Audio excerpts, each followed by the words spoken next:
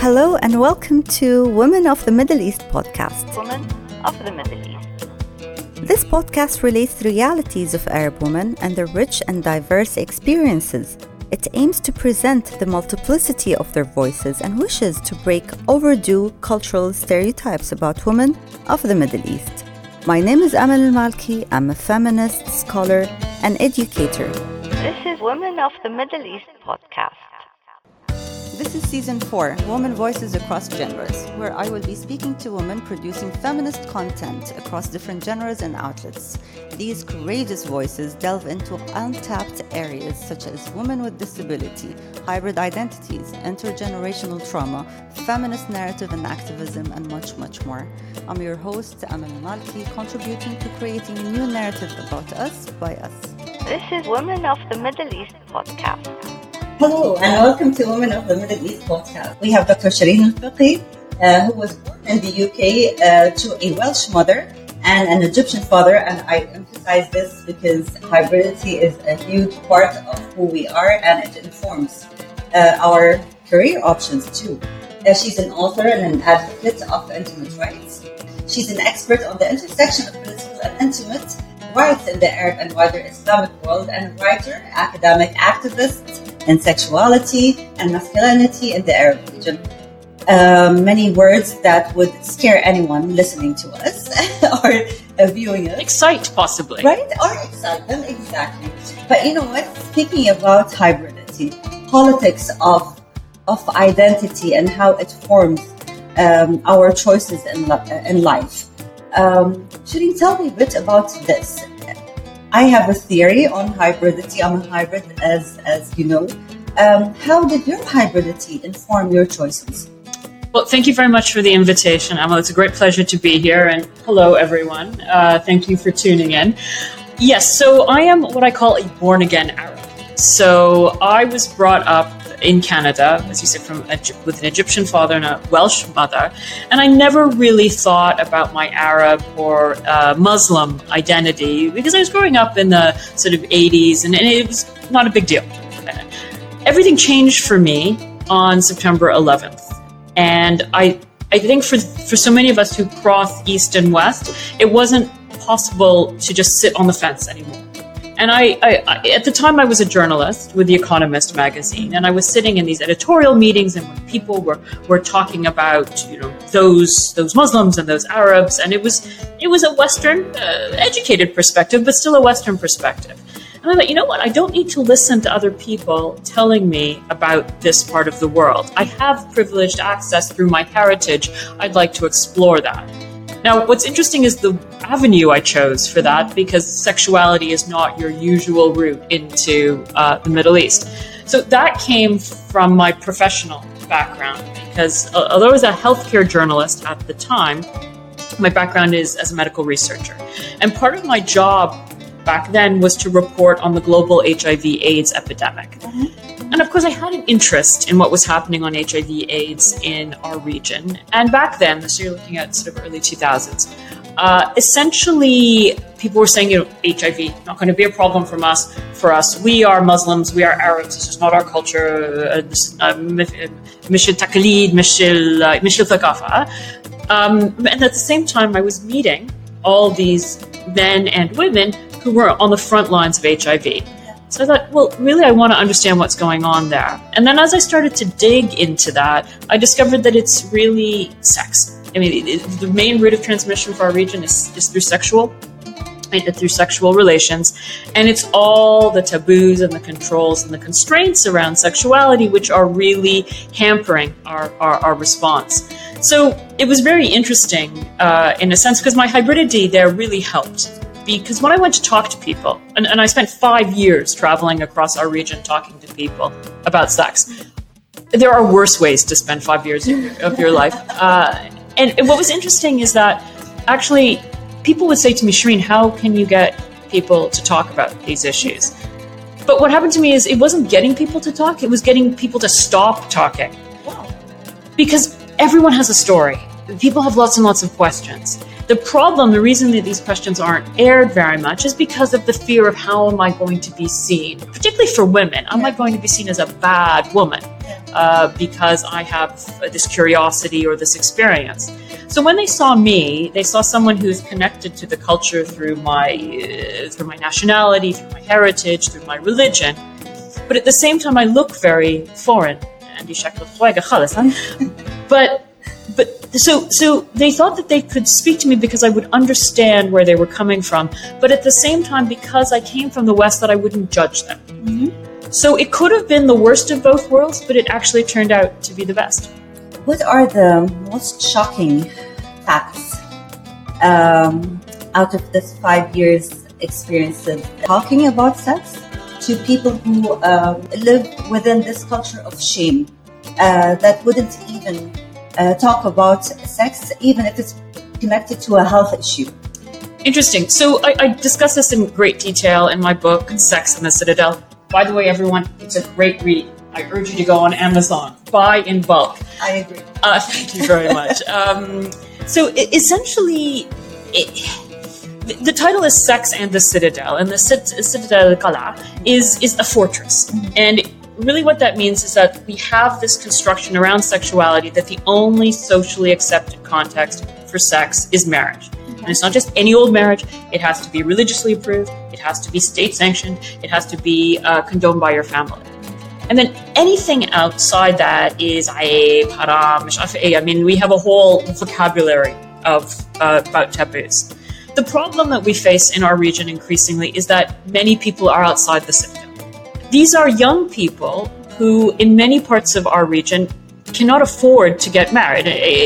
In many parts of North Africa, for example, the average age of marriage is now over 30 for men and late 20s for women. Wow. Yes. So our economic conditions have changed.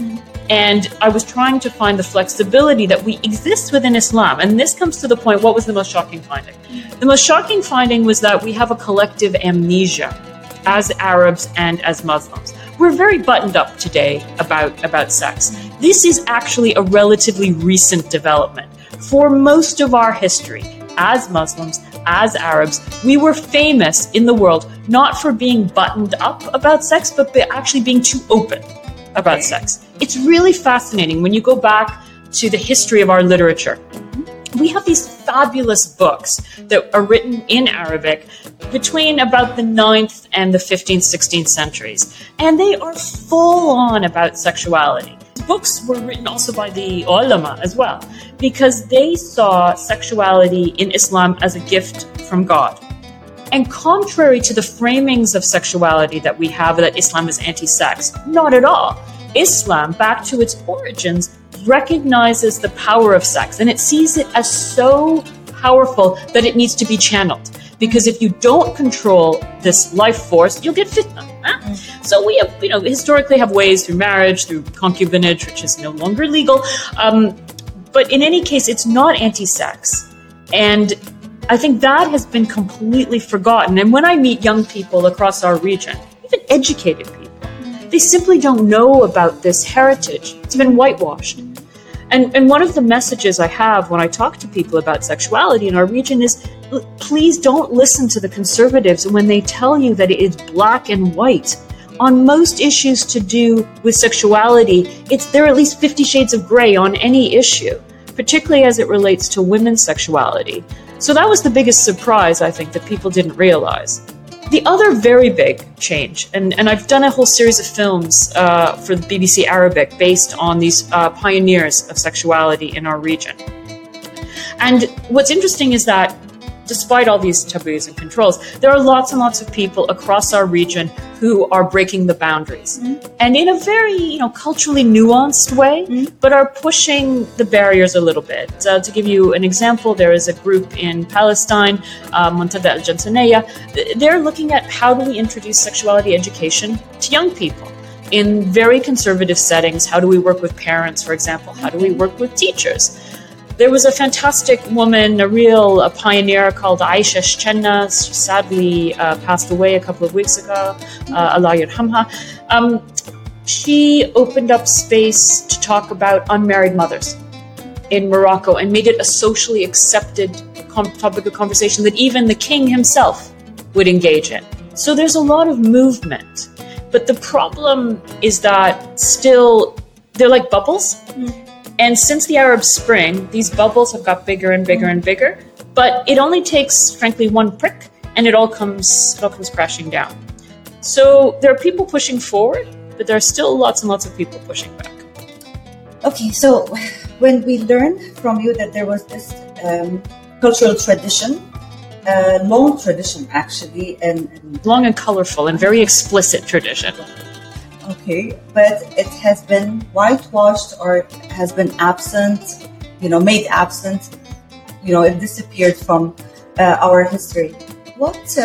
How do you think about the research you do? Again, because of the fact that you deal with those topics that are very taboo in our part of the world, how do you ensure that this type of research is disseminated? People read about it, the people that you target the most. Well, coming on podcasts like this certainly help, although I appreciate that we're speaking to a specific audience because we're also speaking in English.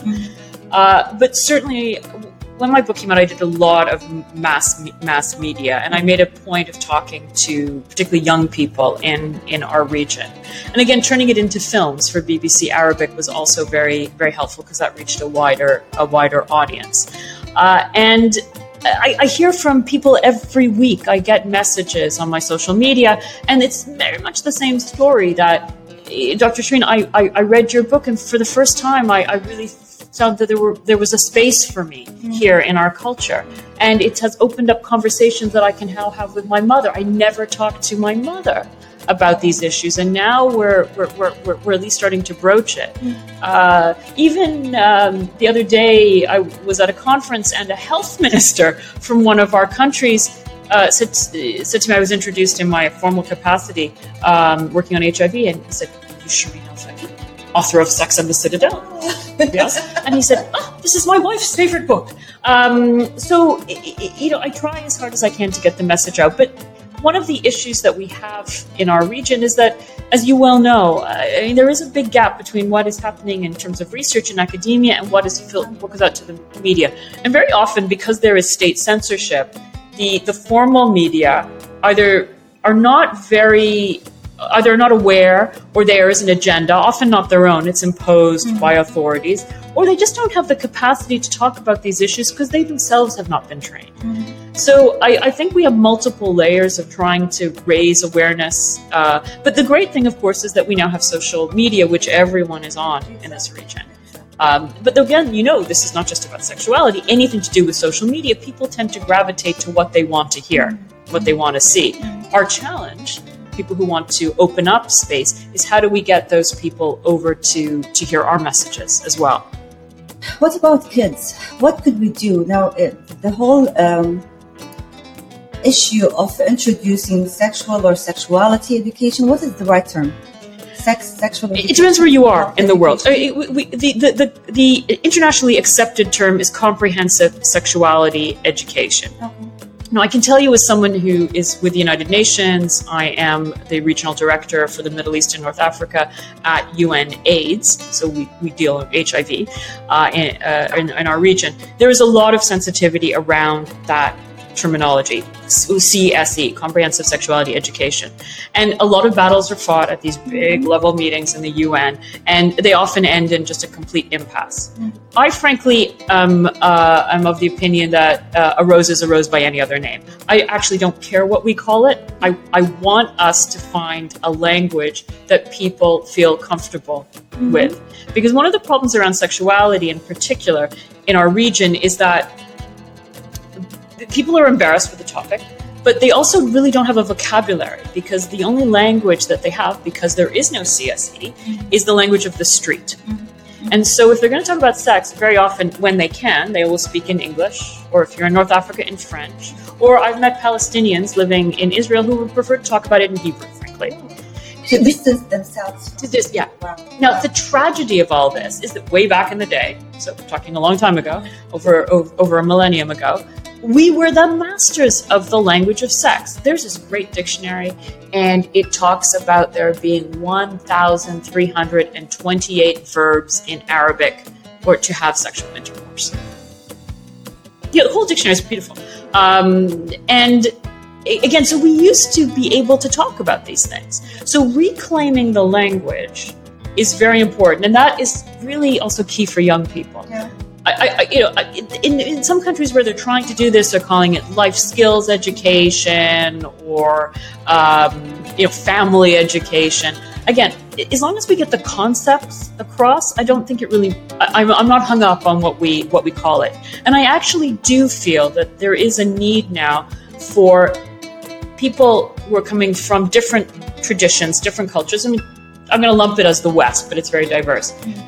The recognition that other parts of the world look at these issues differently. And when they want to use different terminology or come at these questions differently, it's not that they're being difficult. They just are working within a different set of parameters. And I think it behooves those on the other side, on both sides, to try to meet in the middle. But at the moment, we're very polarized. And you think altering the language will help? I think it will help.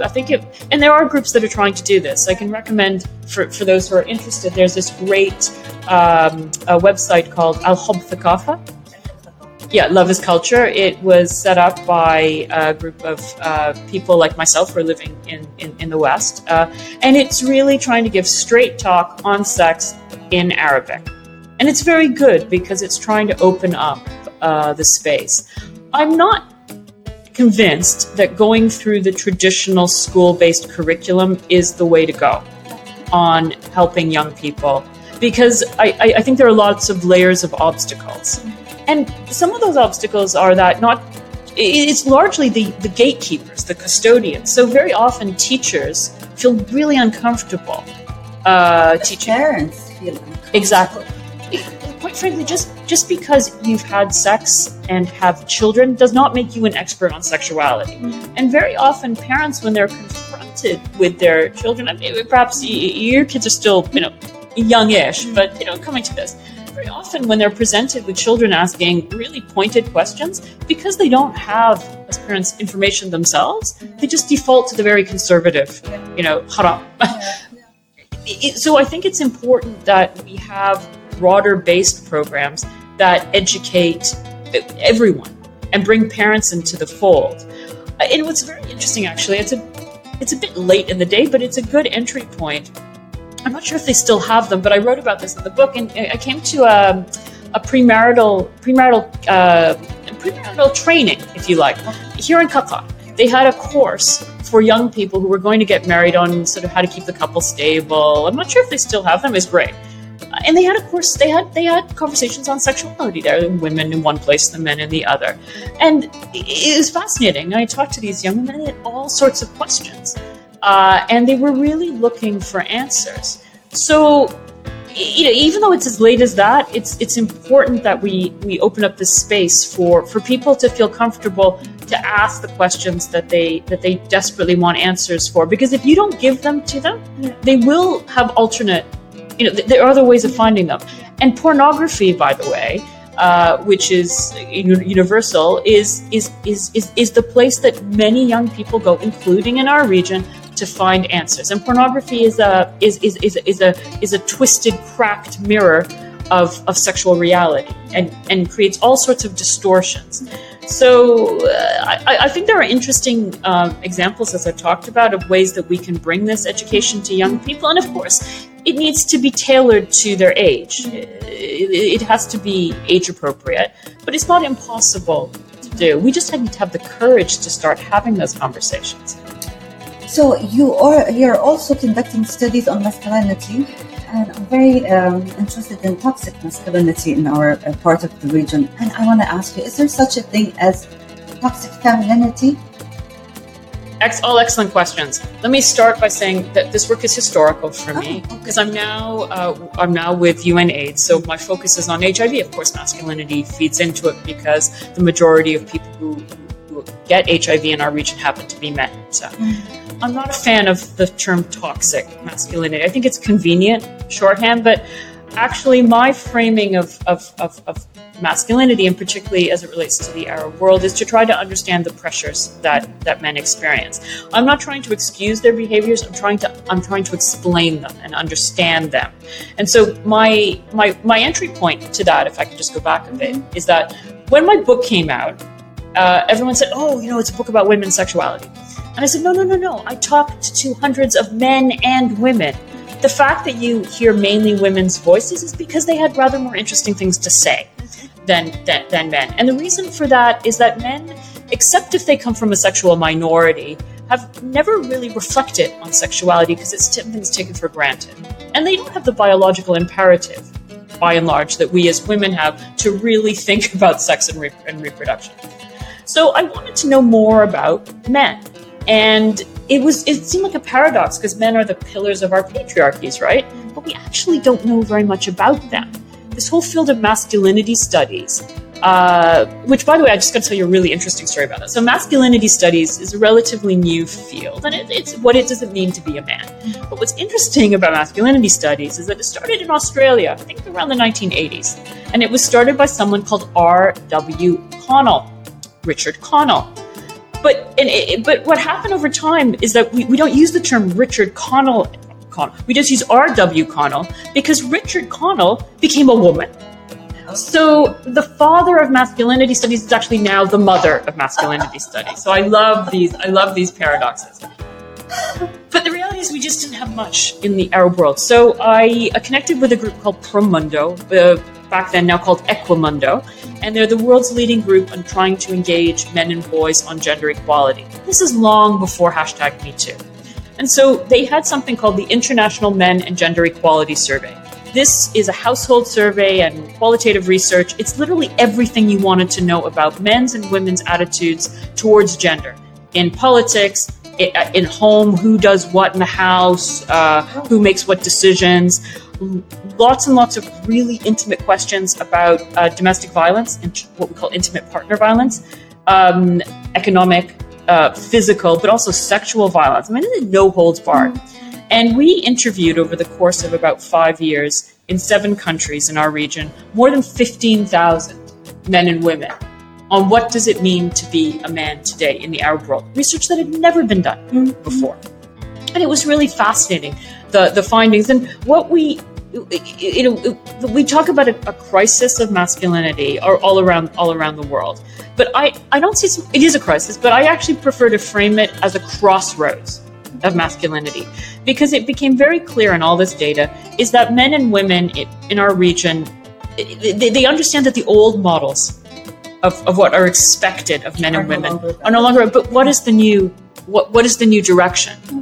And one of the most interesting findings from all this is that we asked lots and lots of questions to create something what's called the Gender Equitable Men's Scale. So this is a series of questions about women should have the same right to work outside the home than men.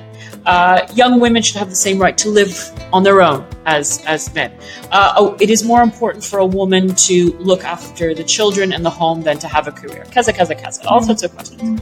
A man is expected to be the guardian of his female relatives. And through that, we created a scale. And that scale is from 0 to 3. And if you score 3, you're like Iceland, okay? Complete gender equality, men and women. If you score 0, you're like places in our region, basically, where there's a big gap. This survey interviewed men and women between the ages of 18 and 59. And it's been done, this survey, done in about 45 countries. Or actually more than 50 countries now. Okay, so everywhere else in the world, when we interviewed men and women, what we found is that young women scored higher than older women. So which meant they had more open attitudes towards gender equality. Everywhere else in the world you go, young men also score higher than older men, except in our region. Was it the reverse? Young women still scoring much higher. And by the way, we did this survey in one GCC country, and I'd love to do it here. And it was very clear that these women were way ahead. They're way ahead of all other women elsewhere in the region. Yeah, it was fascinating. The problem are the men. The younger men scored as low or lower than their fathers or grandfathers. So what that means is that, and I see this anecdotally, that young women are heading in one direction and young men are heading in another, basically. And then the big research question that comes from that is, well, why? Why are these men? And I have a theory about that. I think it's 2 things. I think it's not a coincidence that the men who are scoring lower are, particularly outside of GCC, but in other parts of the region, are between 18 and 35. And these are the men with the highest rates of unemployment in our region. And when the men were talking to us about what does it mean to be a man, it was very clear that it's what I call homo economicus. I am a man because I can provide for my family. And if I cannot provide, how am I a man? So it's not a surprise that these men who are under economic pressure are frankly angry and frustrated and what they see as women taking our jobs. I think the other element, which is less explored, is this is also a generation that has grown up in the shadow of Islamic conservatism, which we know puts women in a box, definitely. We don't talk so much about the box that it puts men into. I mean, this Salafist, what I call the Salaf fantasy of the powerful man who was in control of everything. I mean, the Prophet, peace be upon him, I would argue that he's a feminist. He loved women. He had strong women in his life. I mean, Sayyidah Khadija, for example, was his mentor. So the Salaf fantasy that men are, all powerful, I think it's also a box for men and very hard for them to break out of. And the vast majority of our programs and policies are focused on women's economic, political, social, cultural empowerment, as they should be. But the work that I was doing on this is to also encourage us to think about, well, how are we going to bring men along with this as well? Yeah, and be a part of that conversation too. Exactly. So if you think about the findings of this one country in specific in the GCC, which I don't know which, but you'll tell me afterwards, I would assume that the ideology part also applies to the GCC. We've been also victims of Salafist ideology. But also I think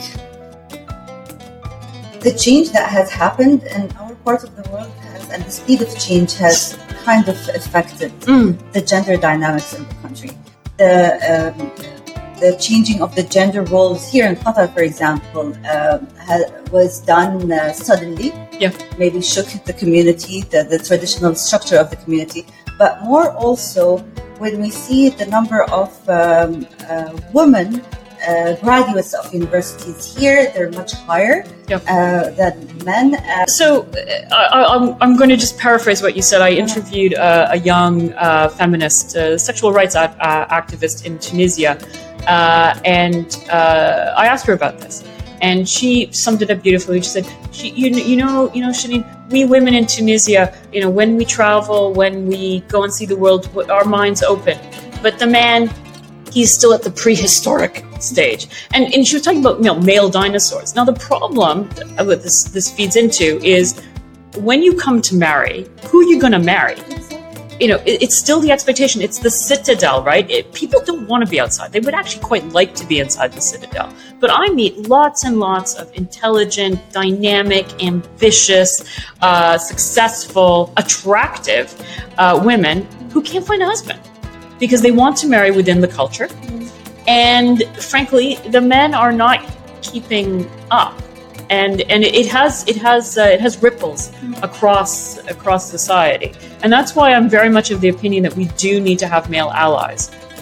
What's next for you? What other areas of sexuality that you want to focus on? I'm working on another book. It's still under wraps at the moment, but hopefully it'll provoke. No, that's not fair. I don't want to provoke in the sense that I want to inflame. I want to inspire people to ask questions and challenge received wisdoms. As I said, when people tell you it has to be this way, but why? And provide them the evidence to perhaps ask the questions for themselves. So there's that. And then my work on HIV is a huge undertaking because I don't think many people are aware that we have seen a 33% rise in new HIV infections in the Middle East and North Africa over the past decade. So in the rest of the world, if you look globally, there's been about a 50% drop in infections. So the world's going down like this, and we're going up like this. And we have the second highest rate of increase anywhere in the world. The only people who are doing worse than us, frankly, are Eastern Europe and Central Asia, and they've got a whole bunch of problems. And we have the lowest rates of testing and treatment on the planet. And it's not a question of money, and it's not a question of availability. We have all that. The question is the mindset and the stigma and the discrimination and the ignorance, really. I am getting messages from people every day. I get messages because my email address is on the UNH website. Please write to me. And it starts something like this. Dear Dr. Shireen, I am living in country X. I have just discovered that I have HIV. I don't know where to get treatment. I'm ashamed. I cannot tell my family. I'm thinking of killing myself because I'm afraid I'm going to die. Because again, the knowledge about HIV is from 1990s. Yeah, exactly. This notion, for example, that we have medications, we have new medicines now that you take an injection once every 2 months, and khalas. And also, this medication drops your HIV levels to such a low state that you can't see it. Tests don't pick it up in your blood. But when it's that low, you also can't transmit HIV. So we have this concept, undetectable equals untransmittable. None of that is happening in our region because people just don't know about it. So these poor people who write to me and think they have a death sentence. Oh, and for those who are, I'm sorry to say this, but in a number of GCC countries, by the way, I'm a foreigner and they're going to deport me within 48 hours. Yes. Where do we go from here? So this is really, I'm trying to open up space, and I'm trying to find, again, part of the evolution, not revolution, socially acceptable, basically on-ramps to the free way of actually dealing with HIV. Because the problem we have in our region is HIV is still concentrated in particular groups of people who are vulnerable. So if you look at the overall numbers, they're still quite low compared to, let's say, sub-Saharan Africa. But in these particular groups, they're very high. Now, these particular groups happen to be marginalized and criminalized, and so that's a big issue. But what I'm trying to get policymakers to think about is, look, do you know a kaleidoscope? Do you know what a kaleidoscope is? Yeah, mishkala. So a kaleidoscope, for those of you who don't know, is it's like it's a toy, and it's like a telescope. You look down into it, and it has pieces of glass at the bottom. And they form a pattern, colored glass. And then you turn the kaleidoscope and you see a different pattern. So it's like that with HIV. I'm trying to get policymakers to make HIV a priority. And when they tell me, Shireen, we have so many other problems, this is not a priority, I say, look, don't look at this that way. Turn the pieces. It's because you have so relatively few HIV cases today that your country, or our region, could be the first in the world to reach this UN target of ending HIV as a public health threat by 2030. It's because of where we are today. But if we don't take action, then we'll lose that chance that there are other parts of the world where people are literally dying for this opportunity. Here is our chance. Can you imagine what it would mean to the people of our region, but also, frankly, to us as Arabs in the wider world, if we could say that we faced up to this and we ended it? Yeah. And this kind of conversation goes to reaches where? Highest levels now. I'm on the road a lot now, and it's getting definitely there is definitely a change now happening, that countries that were very reluctant to engage on HIV are now starting to have these conversations. And the start of it actually is even knowing what is happening on HIV, knowing your epidemic, even research, basic research, because that gets you into tricky topics of behaviors and all that. There are countries that 5 years ago were completely resisting and complete denial are now saying, we want to do this study because we really want to understand and we really want to act. So again, wahda, but if we take our time and we do it right, there's a real opportunity here. So you're having this conversation on this level. How about the youth, the younger generation? Can they be actually some action groups? Absolutely. We're engaging with that. And again, the World Cup is a very interesting opportunity here because it's about sport, it's about health, and we're trying to find culturally sensitive ways. Nothing mubakharan, very, but also it's not just about protecting yourself. It's also about social protection, how you treat other people. There's nothing Islamic about stigma or discrimination against people living with HIV. And so there are a lot of opportunities to engage with young people, and we do it across our region. Morocco, in particular, has been very successful on this. And often what we're doing now is pairing countries that are less advanced, have less experience, and pairing them with countries in our region that have been doing this for a while. Because we don't, this is the other thing about us as a region, we have tremendous expertise. What we don't have are opportunities, right? Because the go-to people are foreigners, right? Let's build our capacity. Let's build our own people. I love your passion. I can feel it from here. Well, it's also because I work with people like you, and by the way, the crew here as well, and people who are really interested in starting to have these conversations. So I'm so grateful for this opportunity. And thank you for having those very difficult conversations on our behalf. Thank you so much. This is Women of the Middle East podcast. Thank you for listening and watching. To stay up to date with Women of the Middle East podcast, you can subscribe and don't forget to rate us. If you would like to contact me directly, you can do so on Instagram or Twitter or via email.